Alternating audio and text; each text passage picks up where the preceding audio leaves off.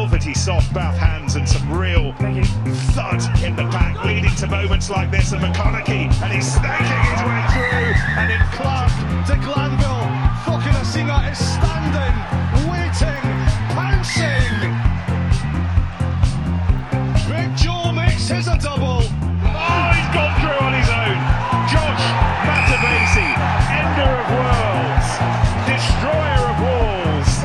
Spencer whips it away, beautifully done. Gathered, scored.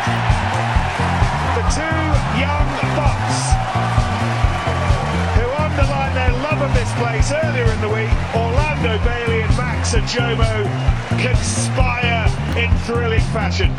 Hello and welcome to the Bath Rugby Plug, the rugby podcast by the fans for the fans, plugging the boys in blue, black and white. We are back from our summer hibernation, and what a summer it's been. A summer of Earps, of Stokes, of Alcaraz, of the Lord's Long Room, of a Saudi exodus and a turbulent time at Twickenham. Also a summer where we lost London Irish and are down to a 10-team league. That club rugby is nearly back. The Premiership Rugby Cup is just 10 days away, and it won't be followed too far long by the Gallagher Premiership.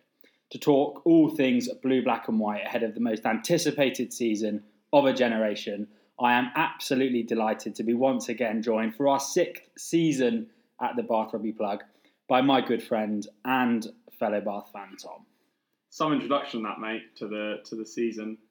6 times you've had a go at that, and I think that's the best of the lot. It's a pleasure to be back with you as ever, in person, with a mixture of the usual nervous excitement, but also a sense of dread in there as well before we go into the new season and the World Cup in just over a week's time. Yeah, a really exciting time to be a Bath fan. It might be a bit more exciting if we were maybe Scottish or Irish fans as well, because England have been absolutely dismal. But the World Cup and Premiership Rugby isn't too far away. And as you say, Tom, doing these in person now, the summer was full of sport, but also moves for both of us. And we do now actually live together, and so plenty more Bath chats and hopefully these in person and added quality with that. Can't wait, mate, can't wait. What we kind of plan for today then, Tom, is kind of give a bit of a news refresh after the summer that has been, touch on any bits that we weren't able to cover towards the back end of last season, talk about some squad, some coaching updates, and kind of look at those areas as a whole and give some thoughts ahead of this new season. We'll talk briefly about the World Cup, focusing on the impact that will have on our squad and on our start to the season, maybe throw a little prediction out at that. Before talking generally about the Bath season, throw some predictions out there for where we think we might finish and kind of some of the big players for us this season. Before looking ahead to the first stage of the Premiership Rugby Cup, where we play 3 fixtures, and then we'll be back, and then we'll talk about the kind of higher profile Premiership Rugby Cup fixtures in our next podcast, which will be focusing on Northampton Saints and Exeter Chiefs. So that's what we're aiming to do. It's great to have you along for the ride, listeners. Thank you for joining us for our 6th season. Can't quite believe we've got this far. So thank you for all of your support with that. 6 and out, mate. 6 and out. Yeah, maybe it will be, but really looking forward to it. So hit subscribe. We are back now with regular podcasts. And as always, please do spread the word, because this is going to be an exciting season for Bath. We are still the Bath Rugby Plug, brought to you by Tom Dunn's Black and White Butchers. We've managed to keep the contract going over the summer. Tom Dunn's Black and White Butchers, of course, as many of you regular listeners will know, are the outdoor events company run by Bath Rugby's very own hooker and clubman of the year, Tom Dunn. Top try scorer of the year as well. Yeah, many things. Colleague, as always, Tom Dunn. So, check out his Instagram for more details there. And also watch this space for a few more different elements to that partnership, which hopefully we will be rolling out throughout the season. So, really excited to have Dunny on board, and thanks again for your support. a bit of a monologue for me, Tom, to get us off and running. So let's kind of bring you in here as we turn towards some news that has happened since our last podcast at the end of May. And let's kind of try and tie that into the squad confirmation that was released by Bath for the 2023-2024 season. And I guess kind of the biggest piece of news was a leaver. It was announced earlier in the summer that Jonathan Joseph would be leaving the club after 10 seasons, 176 appearances, 41 tries, an England and a Lion, Players Player of the Year in 2015 for the league as a whole. A blue, black and white legend who probably saw that the time was maybe right for him to leave, and he's off to experience a completely new adventure in Biarritz. Yeah, it was a shame, wasn't it, that he didn't get the send off in that last game against Saracens. Obviously, such a dramatic game, pipping Bristol to the post in the top 8 and getting revenge of sorts against Saracens following the defeat the year before. I think that was a shame, but I think in general it's, as you alluded to, the right decision for club and for player as well. Jonathan Joseph is, and was for Bath, he's probably one of the best players to pull on the blue, black and white in his pomp. There were times, particularly during 13, 14, 15, when he was unplayable. That hitch kick going on the outside, making defences look silly. And also defensively, I think one of the best 13s that we've seen in this country for a long, long time. Very, very underrated. I think we've not seen more than flashes of that from him, probably since that point. And in a salary cap era, I think he's probably not proven his value over the last few seasons. But I think now he's gone and he's exploring new pastures in Biarritz, as you say. We can enjoy those great moments, and they really were great. And we've only had 8 Lions tourists in this century for Bath, and he was one of them. So he is going to go down as one of the Bath greats, and wish him all the very best. I mentioned the 8 Lions tourists. I was having a look through these, and I was gonna stick you on the spot, G, keep you on the toes. Are you very well prepared for this podcast as ever? But do you fancy having a little go at any of the other 7 tourists since the turn of the century? Okay, this is massively on the spot, but let's get it cracking. I think Underhill. Underhill's not been on the lines. Oh, wow. Watson. Yep. Lee Mears. Good shout. Matt Stevens. Good shout again. Ford. Ford's not a Lions tourist. Russell. He's not on this list. That's a fair point. I don't think we can claim him quite yet. Carl Eastland? Nope. Getting one of the only 2 times Lions tourists. Peter Stringer?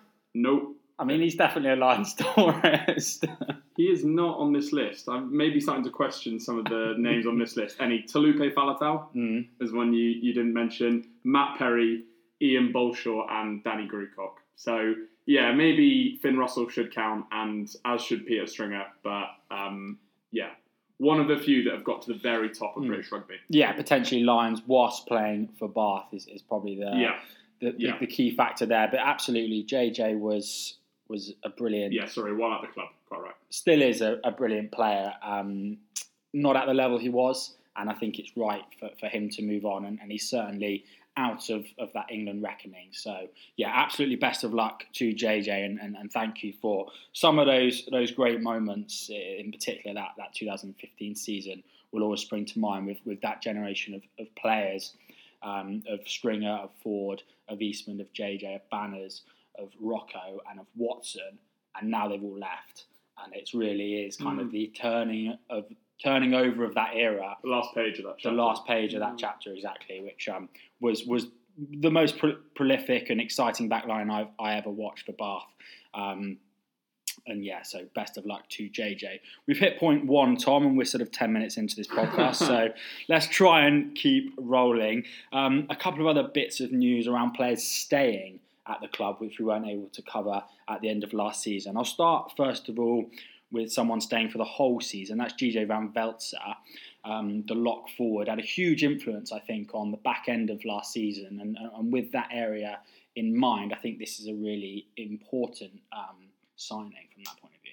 Absolutely, yeah. We heard from JP Ferreira when he came on the podcast that GJ Van Veltzer kind of came in and took ownership of the line out of it. He's an extremely experienced player. I think he was captain at Worcester Warriors for something like 7 or 8 seasons. So he's really been there and done it from a leadership perspective. And I think he kind of playing out of position in second row rather than number 8, where he's played most of his rugby. I think he was really, really good for us, particularly in that area. And I think low key, that's not going to make the headlines like your Finn Russells, but I think low key, that is a really, really good bit of business, particularly as, we'll get into the squad, as I think that's an area where we need some bolstering.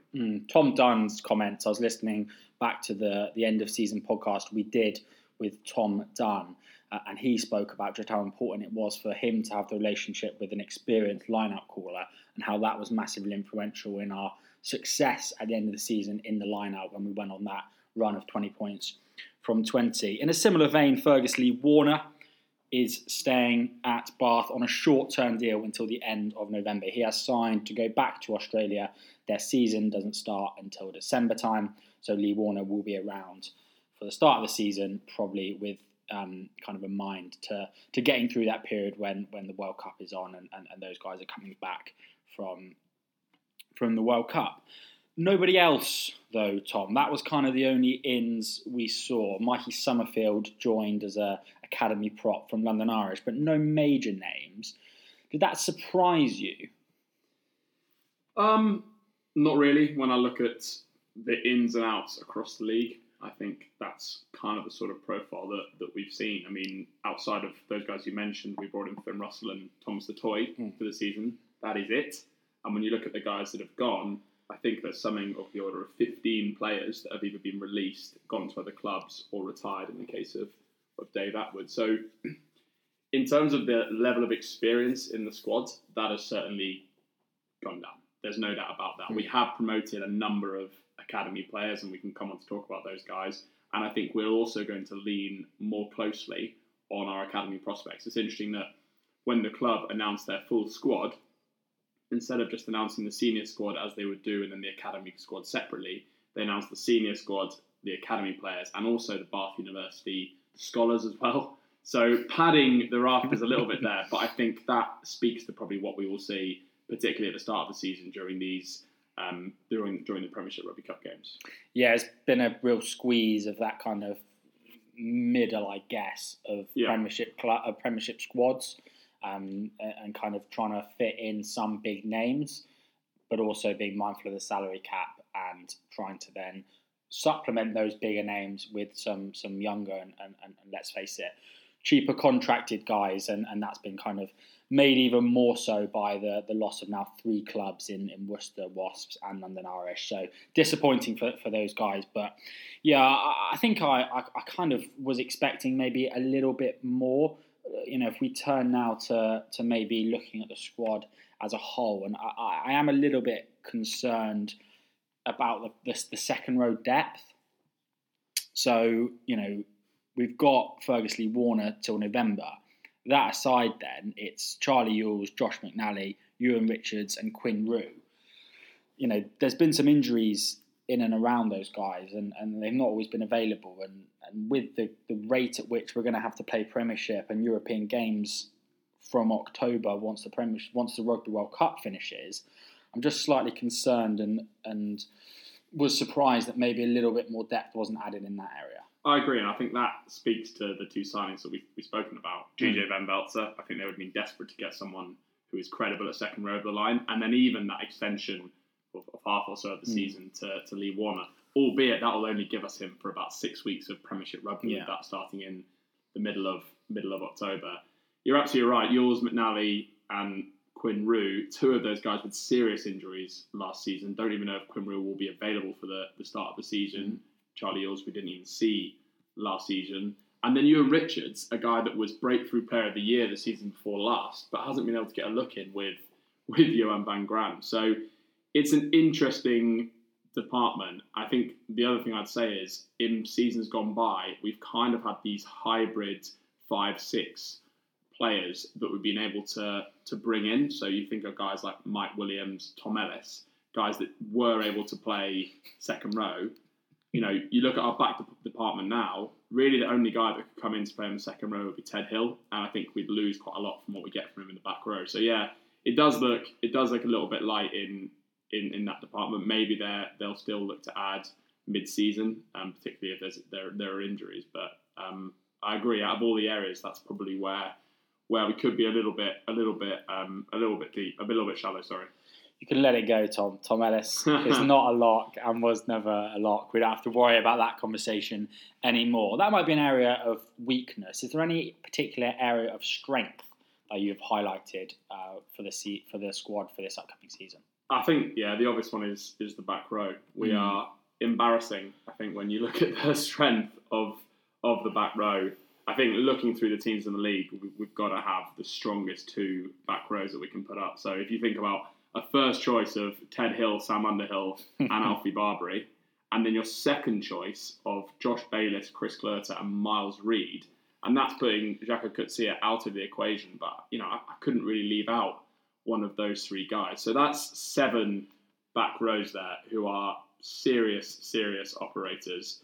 And there are good guys as well coming through in behind them. So I think, that's it almost looks like we've spent the money there and not in other places. I think that's a little bit of a function of what happened with Worcester and Wasps, with us bringing in Ted Hill and Alfie Barbary. I'm not sure it would have sat like that without that. But again, those are like two good opportunities to turn down. But likewise, a lot of these guys have had injuries in the past and are coming off the back of injuries, and it's always nice to have depth in that area. So I agree that the back row depth at the moment looks really strong starting off at the season. But we haven't seen Barbary, Coetzee, or Underhill at stages of last season. So excited for what that displays on paper. I think that would be the area as well that I would highlight as a massive strength. If all of those guys kind of stay fit.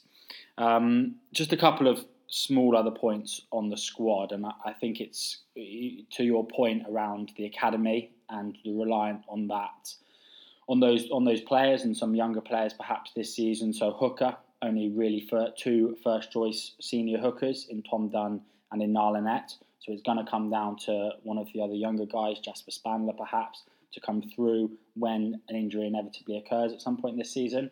And also then at scrum half, it's almost exactly the same situation with Ben Spencer, a standout, Louis Schroeder, a more than capable backup. But then is it Tom Carr-Smith or someone else that fills into that role when we inevitably need that filling? So I think those 2 areas are really reliant on 2 guys. And if there are injuries, it's going to be interesting to see that next wave of player come through. And hence the promotions from the academy. Tom Carr-Smith, end of last season, promoted from the academy to the senior squad. Likewise for John Stewart at hooker. So that is, with that squad depth in mind, and also with the salary cap in mind, obviously getting the academy credits back on that money. So Let's look at the coaching setup then heading into the new season. A couple of bits of news that have broken since we last recorded, and that's 2 more additions to Johan van Graan's coaching staff. The first of which, I'm not going to lie, absolutely shook me. I thought it was a joke. I thought that can't be that Andy Robinson, but it turns out it is that Andy Robinson. The Andy Robinson who took Bath to their first and only European win 25 years ago, that coached England, that coached Scotland, that coached Romania. He's back in the blue, black and white as head academy coach. He will also be head coach of the club for the early stages of the Premiership Rugby Cup in those first 3 games when it's likely to be more of the academy boys coming through and playing. And it turns out he had been a consultant for Bath during the latter part of last season. I don't know about you, Tom, but I was shocked to see this and still can't quite believe it. Yes, it's a strange one. I think, a couple of things. It seems very strange that a guy with his experience and having held some of the senior posts that he had would want to be head academy coach.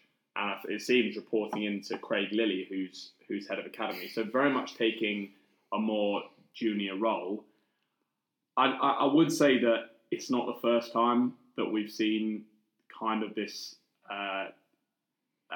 shall we say, favourable look at giving jobs to ex-Bath legends. I think we saw, and I'm not. We still want to keep that relationship with the club, so that was really well done.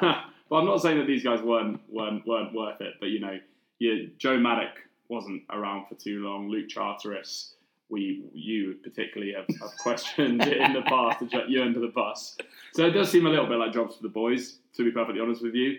I'm aware that he lives in Bath as well, so it might be something just to supplement the pension and at the same time get his wide range of expertise on our younger players.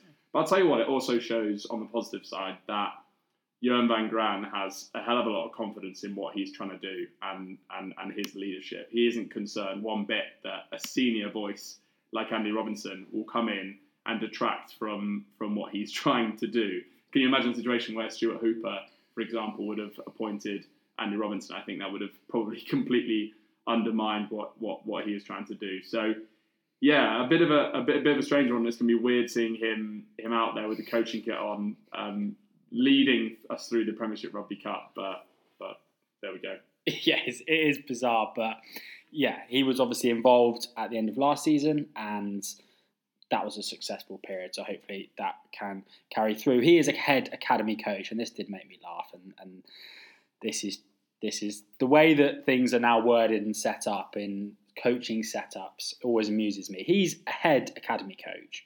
Craig Lilly is head of academy, and then Mark Lilly is lead academy coach, and under them are 4 more academy coaches.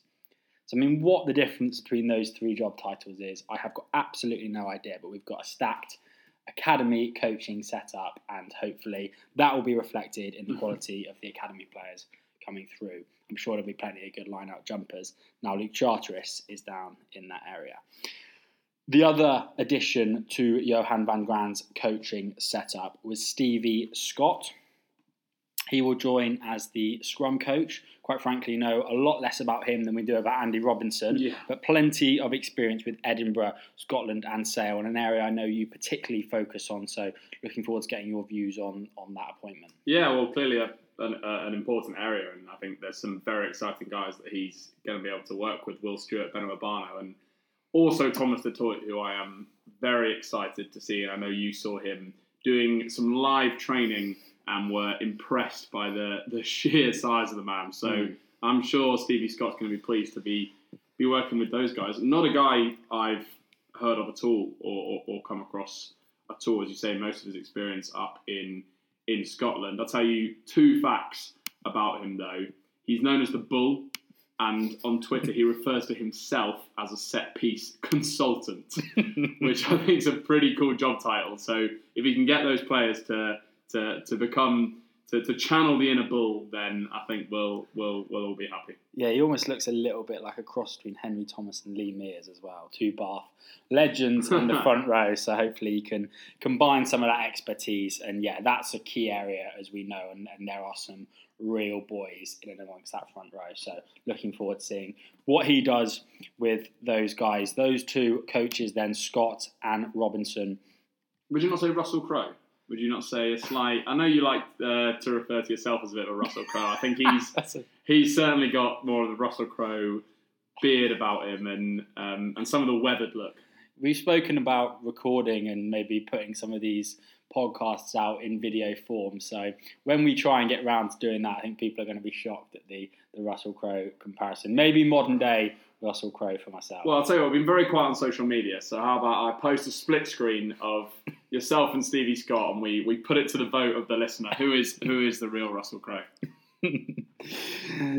Stevie Scott, not myself, will be joining Johan van Gran's coaching setup, which will consist of Lee Blackett, Richard Blaze, John Callard, as referenced, JP Ferreira, Andy Robinson and Stevie Scott. That seems to me like a really, really exciting coaching setup, Blackett in particular, I'm really, really looking forward to seeing how he gets that backline moving.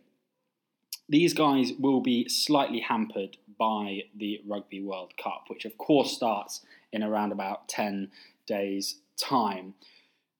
We have had some players called up to the squad, probably not as many as we anticipated. So in the England Rugby World Cup squad is Will Stewart and Ollie Lawrence. In the Scotland squad, we have Cameron Redpath and Finn Russell. So no Underhill, no Benno, no Du Toit, no Bayliss, no Big Joe, no Tom Dunn.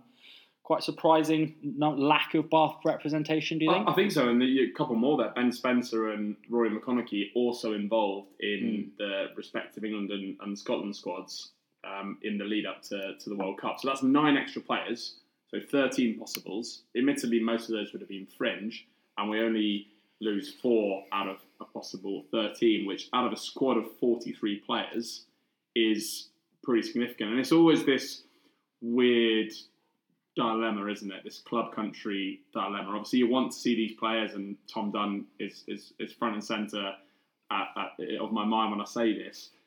On the biggest stage, earning the big bucks, which he may or may not pass on with England, but also selfishly, you want to see them turning out for Bath. As I know, you are club before country, so I was a little bit surprised. I think particularly when I look at someone like Tom Dunn, I look at the England hookers, and I look at someone like Sam Underhill, and I look at some of the inexperienced guys that made it further than him in the squad. But at the same time, I'm pleased that unlike in seasons gone by, we are going to be relatively unaffected. We are going to be relatively unaffected, and hopefully those boys that have gone can come back, in this case of the Scottish lads, nice and early, and in case of the English lads, nice and fit. Well, I mean, you look at it, and I was at the Fiji game, and we could easily meet Fiji in the quarterfinals. There's a chance that we lose to Samoa and Argentina, and don't make it out of our group game, our last group game, which finished on the 7th of October, prior to the start of the Premiership rugby season. Scotland as well, they're in a group with with South Africa and with Ireland. I think there's a good chance they've got an upset on them with Finn Russell obviously pulling those strings as he does. But there's a good chance that they'll be out at the end of the first week of October. So I'm assuming these guys, particularly the English guys, will have some kind of mandated rest period agreed with the RFU in their infinite wisdom. But I think we could even have those 4 players back relatively soon, which in the case of Finn Russell, I think would get everyone licking their lips. Yeah, the England form is absolutely dismal, isn't it? Like, you were at that Fiji game, as you say, and it's just been really, really disheartening going into this Rugby World Cup to see how badly they're playing. And I think I spoke on the podcast previously about how the draw is favourable and we really should get to the semi-final stage. And then once you get to the semi-final stage, it's 2 weekends of rugby and potentially we can get hot and maybe go all the way. That was a really optimistic view. At this point, as you say, it's looking likely that we might struggle to get out the group, and then it's going to be a tough quarter-final game against whoever that is from the other group. And there's kind of similarities in a way with how we've spoken about Bath in seasons gone by. There are world-class players in that England squad. There's no doubt about that. I mean, it's a relatively similar squad to the World Cup finalists of 4 years ago. But I do not think I've ever seen a team fail to push on over a World Cup cycle so much when they had the talent and the promise that they showed. There are so many players that have gone backwards. And that the problem with the Fiji game, really, was that it wasn't as if we even just had a shocker and made loads of mistakes and had, it was a kind of a miracle, an upset. We just got outplayed by a better side in most facets of the game. And at home, prior to a World Cup, if that's not a concern, what is? And, wouldn't it be great?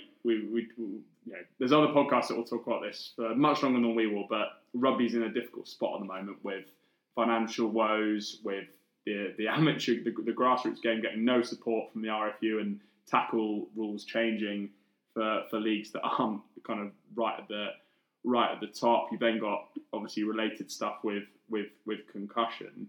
Wouldn't it be great if we had a fantastic international team that could kind of get a bit of positivity back into the game? But as it is, we certainly don't. So yeah, it could be a tough few weeks, but if we've learned one thing, being Bath fans, we're not going to give up hope quite yet. Not going to give up hope, and there is still that easier route to the semi-final, and maybe they can start to build something, but they just look so devoid of any sort of positive or plan that is complementary to any of the players that they've got. Yeah. And they just look, frankly, really poorly coached, tired, and without a plan. And yeah, it's extremely disheartening. And then all the other, you're right, all the other crap really that is all going on with rugby at the moment. And you go onto Twitter, and there's a few times that I have over the summer, and it's such a place of negativity. Which when we lose 3 Premiership clubs last season, there's so much doubt about the future of the Premiership. It's just completely the opposite vibe that people should be portraying. And yeah, so fingers crossed this World Cup can have a positive impact on that. And then turning it back to Bath for a minute, we don't want to labour this point, but we have lost 3 Premiership teams for related but different financial reasons. And we're going to this season with a lot of positivity, with a £950,000 marquee signing in Finn Russell. But at the same time, just because we have strong financial backers, it doesn't mean that we're completely safe. The economy's facing a pretty difficult 18, 24 months plus ahead. Chickens are coming home to roost with all the free money that was pumped into people's pockets and companies' balance sheets during COVID. So higher interest rates means being as indebted as clubs in the Premiership is very, very difficult to operate like that sustainably. Bath have I was having a little look through some of the latest set of accounts here. I like to entertain myself on a Wednesday afternoon, and we've still got in the order of 20 to 30 million pounds of debt that is due over the next 12 months or so.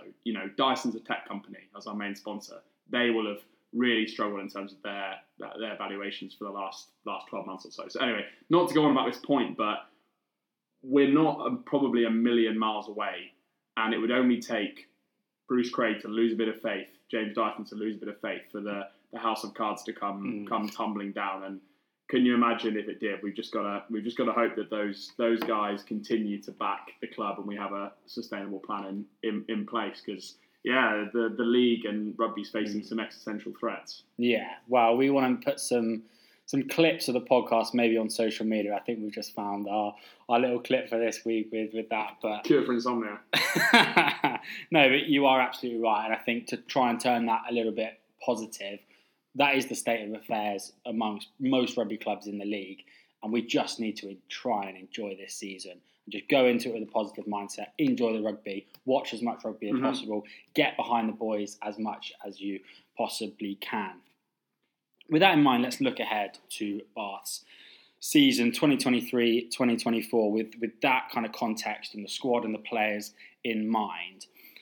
This is such a massive season for Bath. Second season of Johan van Graan. Last season almost felt a little bit like a mulligan, particularly at the start. It was an opportunity for him to have a look at the squad, have a look at the players, the coaches, see what he liked, see what he didn't like. And then he had the backing of Craig and of the CEO and everyone to try and turn that around and implement his own players and his own coaches. So for me, this is a massive season in that context for Johan van Graan. Yeah, the train leaves the first stop now, and the guardrails are off a little bit, and there is expectation, and rightly so. We've been very positive on parts of the playing group, and particularly the signings that he has made. And we've been very, very positive on the coaching setup that he's put in place. But words and CVs aren't quite enough. We want to see it in action. Just looking ahead at what our fixture list looks like over the course of the year, it's quite incredible, really. I mean, you talk about the World Cup having an impact on bunching fixtures together. We've got this Premiership Rugby Cup block in September. Newcastle is our first Premiership game at home on the 14th of October. And that starts a run of 16 straight weekends of rugby across the Premiership and Champions Cup. No Prem Rugby Cup in there, ending on the weekend of the 27th of January. And at that point, we will have played 12 of our 20 Premiership games, and we will know, what our European future look like, whether we're top 4 through to the next 16 or 5th and dropping down to the Challenge Cup, or 6th and dropping out altogether. So that period up until the end of January is really what's going to determine whether we can move up and try and contend with the top teams in the league, or whether it's going to be another season of what ifs and inconsistency and ultimately disappointment. It's a very, very front-loaded, intense season that we've got coming up. It is, and with that in mind, I think one key for me this season is how the players and the coaches are able to harness the back end of last season, the consistency in selection, the quality of the play, the performances and the results, 20 points from the last 20 to sneak into the top 8. How can you harness that through the Premiership Rugby Cup, which is going to be a completely different set of players, into the latter part of the Premiership Rugby Cup when you start to infiltrate players back into the start of the Premiership, and then that crazy run of fixtures, whilst also adding in new elements, key new elements in Finn Russell and potentially Thomas du Toit, who have been away potentially with international sides for that period. How can they take what they had and then just build it whilst adding in those different elements is going to be the key to success, particularly at the start of our season. I know when we spoke to Tom Dunn, he was confident that they would be able to keep that positive feeling going, but I think it's just so difficult. I mean, that feels like age ago. There's one less team in the bloody league when he said that. And I don't doubt that Dunny believes that and the players believe that, but I do think that is so difficult to keep that going, especially when you start again with a completely different set of players in that Premiership Rugby Cup. So that's going to be absolutely pivotal. It is. And they're going to have had a long pre-season. They're going to treat some of these Premiership Rugby Cups as kind of semi-pre-season. They then go to Edinburgh for a pre-season game at the first week of October before then kicking off. And you mentioned the last 4 games of the season. One thing that we spoke about at that point as being absolutely key was being able to have some consistency in the players you're selecting in your first 15. In those last 4 games of the season, we selected between 17 players to make our 15. So very, very minimal changes. And I think we saw the fruits of that coming together with cohesion and continuity and players communicating and just working well in the combinations that they were getting used to, rather than chopping and changing every week and almost having to start from scratch. So in the context of what I spoke about with the whatever it is, 14 games on the trot up until the end of January, in the context of squads being tight and players coming back from heavy workload at the World Cup, managing players' workloads in match days and in training is going to be absolutely key. And we've spoken about the coaches. I think the medical guys, the strength and conditioning guys are almost as important in that regard, because I think that will be, again, something we look back on and, at the end of January and say, were we able to keep players fit? Were we able to select similar teams? How many of those players in those key areas, so front 5 and scrum half and 10, and so front 5 and half backs, how many of those guys are we able to keep fit and playing regularly in those combinations? Yeah. Those areas are key to have combinations. And then how effective is it when we rotate in other players, because we're going to absolutely have to do that if we're playing 16 Premiership games on the bounce. That's going to be absolutely pivotal. And that will kind of determine the state of the season. I think one other thing we absolutely have to talk about is Finn Russell, because he is going to have a massive impact on this Bath season when he comes into it. How quickly he can put his impact on, how he gels with Spencer, how he gels with Lawrence and Jomo, whoever's going to be playing at 12, Redpath, how he gels with Lee Backett. That whole piece is going to be absolutely massive. Yeah, absolutely. And we'll talk at length, I'm sure, throughout the season when we do see him at whatever point in October or early November. I'm so excited to see him play. I tell you what, I mentioned I was at the Fiji game. I then piled into the Cabbage Patch to watch Scotland play Georgia, and it was only Georgia, but they found them a bit tricky to work out. They were very strong up front in the early part of that game. And then Russell just had a couple of moments where he just, from nothing, created a try with a pack that was going backwards at scrum time, struggling to find their line-outs. And I think if, as you say, he can get working well with those combinations and get things ticking, I think he really could be a player that we look back on as a bit of a Bath legend. That all said, I am on the bandwagon, I will say that. But key to that is making sure that he has a platform to do so, and it all starts up front. And I think actually we've recruited quite well in the front row. Hooker's a little bit light with those two guys. I think our lineup for props is looking pretty good. Second row we mentioned is a bit of a concern. So can we give him the platform he wants? And as you say, can he get working with those key players and coaches that he needs to? Yeah, I'm on the Finn Russell bandwagon. I would like to put that on record as we kick off the 2023-2024 season. I'm absolutely not getting left behind. However, the more important signings to Bath's successful season will prove to be the fitness and ability of Thomas du Toit and the fitness and carrying ability of Alfie Barbary. They are the key. And Russell was a fantastic signing, but we need to make sure those guys stay fit, and we need to make sure those guys have a positive influence on the game. You look at South Africa, Ireland, these teams at the top of the international stage, and it's built up front, absolutely. And Johan van Graan knows that and wants to do that. And we've made signings there. There is strength there, but it just needs to come together. It does, and everything, as I said, everything starts up front. You need the ball carriers, you need the set piece, you need to win your territory, you need to kick well. But you look at guys like Marcus Smith, George Ford, what they've done in the Prem. If you can get that platform, it doesn't preclude you from showing the Stardust outside. And there are many ways to win a game of rugby. Johan van Graan's shown us what his preference is. But I think Finn Russell, under a similar coach in Greg Townsend, who does focus and who hates Finn Russell, who does prefer to win games up front, I think has shown us what he can do. And I'm glad you've joined me in the front row of the bandwagon. Absolutely, I'm there, and I'm sure many listeners are there as well. When he pulls on that lovely Castor blue, black and white shirt for the first time, I'm sure it will be absolutely exciting to watch. The next section, Tom, is the predictions section, but it's almost a little bit... Yeah. It's almost a little bit sort of null and void. I listened back, as I said, to the end of season podcast we did at the end of 2022-23. And I highlighted some of the chronological things that happened. And it just showed the ridiculous nature of the Premiership last season. And I think it would be pretty foolish to go ahead and try and predict some things, but we like being relatively foolish on this podcast, and it's pretty fun as well. So let's try and predict a few things. And the first thing we really need to talk about and predict is who's going to be Bath captain this year.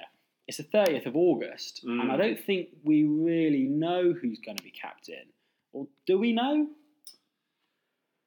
I don't think we know. I've been scouring through the pre-season clips that Bath have been putting out on YouTube, and I always like to see who's talking in the team huddle and who's calling the shots at training. And it does seem to be Ben Spencer from everything I can see. Obviously, you do get different leaders who talk at different times. For me, I do think it will be Ben Spencer, and I definitely think that it should be. Twofold. I think, first of all, to go back to Charlie Ewels, who was obviously captain prior to last season, no matter how good a leader he might be and how calm a head on the shoulders he might be, I think psychologically it will always, or not always, but it will for the time being be associated by players and fans as kind of central and synonymous to that Hooper era, which was so unsuccessful. And he was on the pitch for that Gloucester game, for that Saracens game, when we were as on our knees as fans for during that time.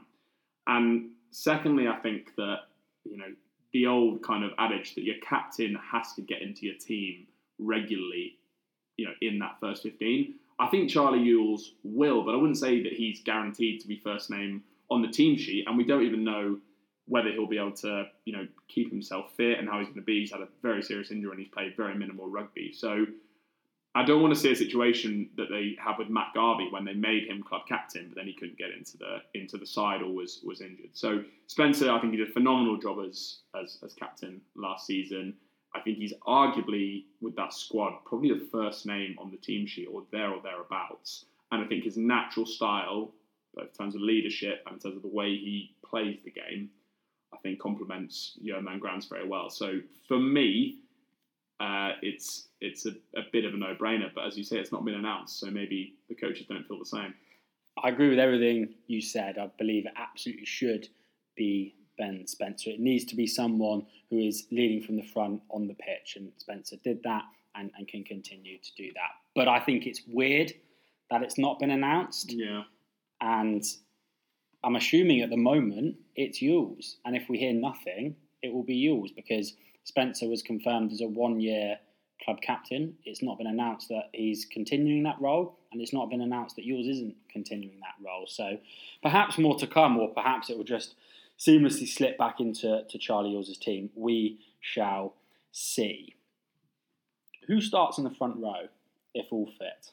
Another prediction for you. I think that's a luxury that if we have that selection dilemma, I will be very, very happy. I think Thomas du Toit, whilst he plays both sides, I think he's 6'3" or even slightly taller. That's very, very difficult to play as loose head prop in that department when you're that tall. Only really Andrew Sheridan was able to do that with the angle that you have to get and the way you have to put your left foot forward to get in position. However, due to him just being an absolute freak of nature, he's able to. So I think he will probably primarily be on the tight head side. So you'd have to say Beno Urbano and Tom Dunn. I think if both fit, you've got to, at least to start off with, give the shirt to the man who's had it for the last couple of seasons and done a phenomenal job moving through the team and getting up to be probably first choice for England. So you'd probably say Will Stewart to start with. But I don't think that's too big of an issue, to be honest. We live in an era now where front rows rotate quite readily, and I think that is what we'll see. We've also got some decent guys. We've actually got a bit of depth in that department now. So Kieran Burden, Johannes Jonker, and a guy called Archie Griffin, who is listed as a Wales under-20 tight head at 6'3" and 124 kilos. So if that is the case, that's an exciting prospect. And then Jeroen Schumann and Arthur Caldwell, who on the loose head side are solid prospects. And I was looking at some of the front rows in other teams, and actually we're boasting a decent amount of depth there. So yeah, very long rambly answer. You knew you were going to get that from me. But I think you've got to start off with the guys in the shirt from last season. They did a great job when they're all together. And that combination as well of all three of them. Tom Dunn said that those three have hit thousands and thousands of scrums together, and I think you're right, it would be very difficult, at least initially, to go away from that. Particularly with a much taller man going in. It changed quite a lot of the timing and the buy-ins and all that. If all fit, it would be a luxury that Exactly. would be absolutely fantastic to have. Maybe a few names to keep an eye on this season, Tom. Tom Carr-Smith, as I've mentioned, I think is a name that we might see a little bit more. What have you made of him when you've seen him in, what's he got, probably early double digits appearances now? Yeah, I would say at best, kind of Premiership appearances. Yeah, he looks to be, I would say, more in the mould of a Ben Spencer scrum half on the small parts I've seen of him. Less kind of sniping and then a threat from the base, but I think more of a kind of steady pair of hands and an effective box kicker. So less of your Max Green and maybe more of your Ben Spencer, Peter Stringer style. But he's so inexperienced that might just be him easing into Premiership life. I think they really like him. He's been in and around the squad, academy and senior squad now for 2 or 3 seasons. He's kind of bypassed a couple of guys that I really rated, in particular Max Green. So there is promise there, and I think he will be battling Schroeder for that kind of number 21, 22 shirt. Come the end of the season. So, yeah, a name to watch from me there. Any from you? Well, the big names, obviously, we've spoken about Finn Russell, Alfie Barbary, Ted Hill, I think is going to have a fantastic season and build on what he did, particularly towards the second half of last season. Younger guys I'd probably mention. So I think Ewan Richards has got a real part to play this season for the reasons we've spoken about. And I think he's a very, very talented player. Another guy that we see a lot of on the various news that the club puts out, because he's been very involved with England and 20s, is Sam Harris. A guy that I don't think seen turn out a senior appearance yet. I might be wrong with that, the Premiership Rugby Cup, but I think he was away on England duty during that period last season. Guy that can play fly half centre and fullback and looks like a tall, rangy, I would say Freddie Stewart kind of style runner, but he's not doing a lot of that at the moment. So yeah, Sam Harris, another guy coming through to watch out for. And then one other guy that I have to mention, having been absolutely gutted last season when he picked up that season-ending injury, and that is the horse, Will Muir. I'm looking forward to seeing him back out on the wing, galloping through the fields where he belongs. Yeah, plenty of points actually to pick up on that. I think Sam Harris is an interesting one because he's listed on the Bath website as a fly half. There's plenty of depth, surprisingly, at fly half. So you think probably ahead of Harris, you've got Russell, Francis, Bailey, and Warboys, who are all now senior Bath players. And so he would probably be fifth choice fly half. He's probably third choice fullback as well. So yeah, I'll be interested to see how he gets on. But he plays a lot of fullback for England under 20. So maybe that will be the role that he kind of carves out. But it's just interesting to see where Bath have listed him. But really excited to see him in action if we do. And I think I'll also want to mention one man that we maybe forget sometimes on this podcast. It's good to go back to our roots at times. And Big Matt McConaughey hasn't had his best showings in a Bath shirt over recent seasons, but we've lost Rockadaguni, and then last season Hamer Webb, and so Anthony Watson. And Watson, of course. So in that kind of wing position, it's kind of Thokanasiga, McConaughey, and Muir would be the top three. So that's going to be an exciting battle. Three guys who we've seen play fantastically in Bath shirts, and I would just be delighted for Rory if he could get back to some of that form which saw him crashing over for England in the 2019 World Cup. So a few names there, Bath fans to watch out for this season. And I think you mentioned Alfie Barbary. I think he's going to have a massive season. With the England number 8 situation, the way that it is, ball carrying that we miss at Bath and are frankly missing at England, he feels like a new signing and should be one that we're really excited about. No more Greg Jones introductions, hopefully. No. I was just going to make one overall prediction, and I know you said that these are pointless, and I'll waste my words anyway.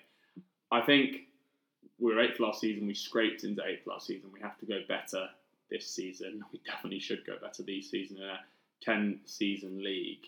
It's hard to know exactly where we'll land, but I think looking at some of the fortunes, the ins and outs of other players, of other teams around us, I'll put one thing out there. I think that we will finish the highest of all the West Country teams in the league, the 4 teams. And we won't have done that for 10 years.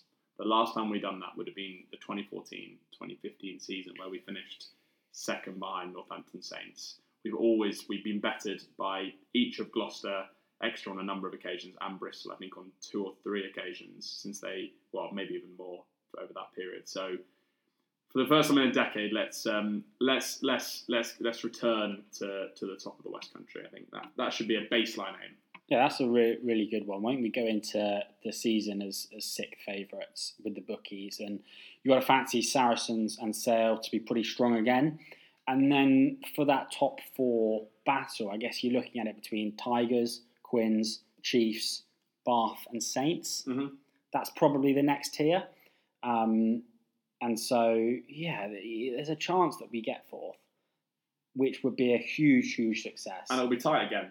It's always tight. If you can get off right at the bottom of that table, it's always really tight. I think we've got a really good chance with if we can keep players fit with the World Cup falling the way it has done. I think there's definitely a chance, G. It's definitely exciting times, Tom. God, when we look back at this, might we look a little bit silly come the end of the season, but it's hope season for all clubs, and it's hope season for Bath. Quick one on the kit. On Castore you mentioned earlier. Why don't you give your thoughts on the new strip? Yeah, so the new kit partners, Castor was announced over the summer, replacing Macron, who have done it for the last couple of seasons, and since then they have released 3 kits. They're 3 kits, so a hooped home shirt, the yellow away shirt, and the red European shirt. They look a little bit like football shirts. Yeah, agree.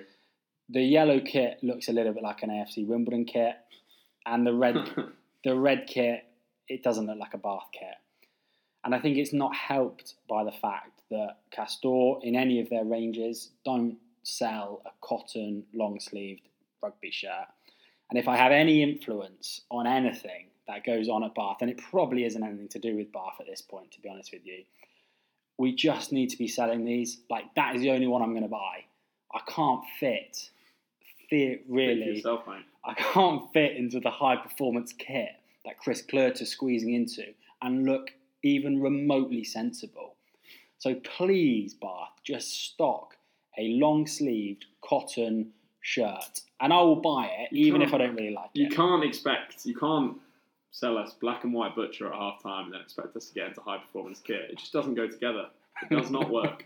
I'll tell you one thing though that I do like. I don't mind the Lycra style kit as much as you do, but I'll tell you one thing that I've enjoyed, and that is the fact that they are selling from outset the shorts, the actual rugby shorts for all 3 kits. Usually you can only get the black and blue ones, and they weren't the proper matchday shorts. They're selling the proper matchday shorts for the away and the European kits. It's a bit of a shame that it's kind of a bit of a garish yellow and then red, and it's also more of a shame that they're selling them for 60 quid, which is pretty outrageous. Yeah, 60 quid for the shorts and I think 70 for the shirt, whereas usually they would be much lower. But anyway, I would say that for them, but other than that, yeah, not a big fan. The kind of black stripes that they've got on the home kit looks strange. And yeah, the red shirt I could potentially want to. We're not wearing the red. I could potentially want to, but we're not wearing the red. But Gloucester playing red. We're playing blue. We own Kings now.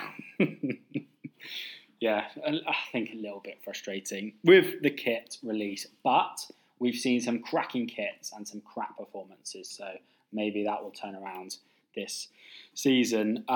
Let's have a little look ahead then, Tom, to the Premiership Rugby Cup. As I say, we'll do our next podcast after the London Scottish game. So in the week of sort of the 26th of September for the next podcast. At that point, Bath will have played 3 Premiership Cup games against Cornish Pirates, Jersey Reds, London Scottish, the latter of 2 being at home at the Rec. This period of the season basically, in my mind, is in replace of or will act as the pre-season for Bath. And then it ramps up to the latter stages of the Premiership Rugby Cup, and this is the case for all clubs. So it's initially Championship v Premiership, and then it's Premiership, Championship v Championship in the latter stages as we ramp up towards the Premiership. And Bath will play Northampton Saints and Exeter before going in the first game against Newcastle Falcons at home on the 14th of October. Tom, in these first 3 games, Pirates, Jersey, London Scottish, what are you looking to see? It's strange because they are, I think you're right, meant to be sort of pre-season games, but then I guess if you're an academy player and you're involved in those games, you want to be progressing to the latter stages without a Bath United season to play in as well. So I think we will see significant rotation. I don't expect them to field 2 15s like often they do for the 2 halves of a warm-up game. But I don't want to see us going full guns and getting lots of minutes in the legs of our top players, given the number of full games we have. So, yeah, rotation, start to try and build in combinations of players that work well together. And then in the build-up to Newcastle on the 14th, we have those 2 games over that weekend. So Edinburgh away, which is a friendly, and then the Exeter Chiefs Premiership Rugby Cup. So perhaps we field a full academy side for that, and then we field what's much closer to a first team in that game against against Chiefs and then build to Newcastle that way. I think it needs to be a slow build. They've already had a relatively long pre-season, I think of 7 or 8 weeks in total. Yeah, so we need to be very conscious of the amount that these players are doing. But no injuries as well will be massive for this absolutely. period.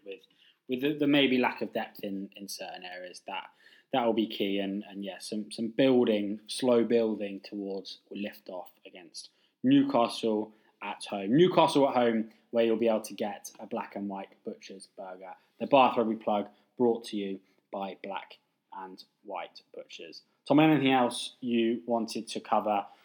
Season 6 has begun. No Johan van Gran this time to kick it off, just me and you, but really enjoyed getting back around the microphones and recording another episode ahead of another season of the Bath Rugby Plug. Let's do it. Thank you for listening, listeners, and rejoining us here. Please do spread the word, and thanks for your continued support. We're hoping this season to continue our relationship with the club, bring more interviews and more exclusives from that. We're also building on our relationship with Tom Dunn, so watch this space there. Tom's going to hopefully get his acting gear and get in touch with Dunny and sort something out. And we've got a few new ideas of how we can continue to grow and engage with you, the listener. So please do subscribe, watch this space, and spread the word amongst your friends. Thank you for listening, and stick behind the boys through thick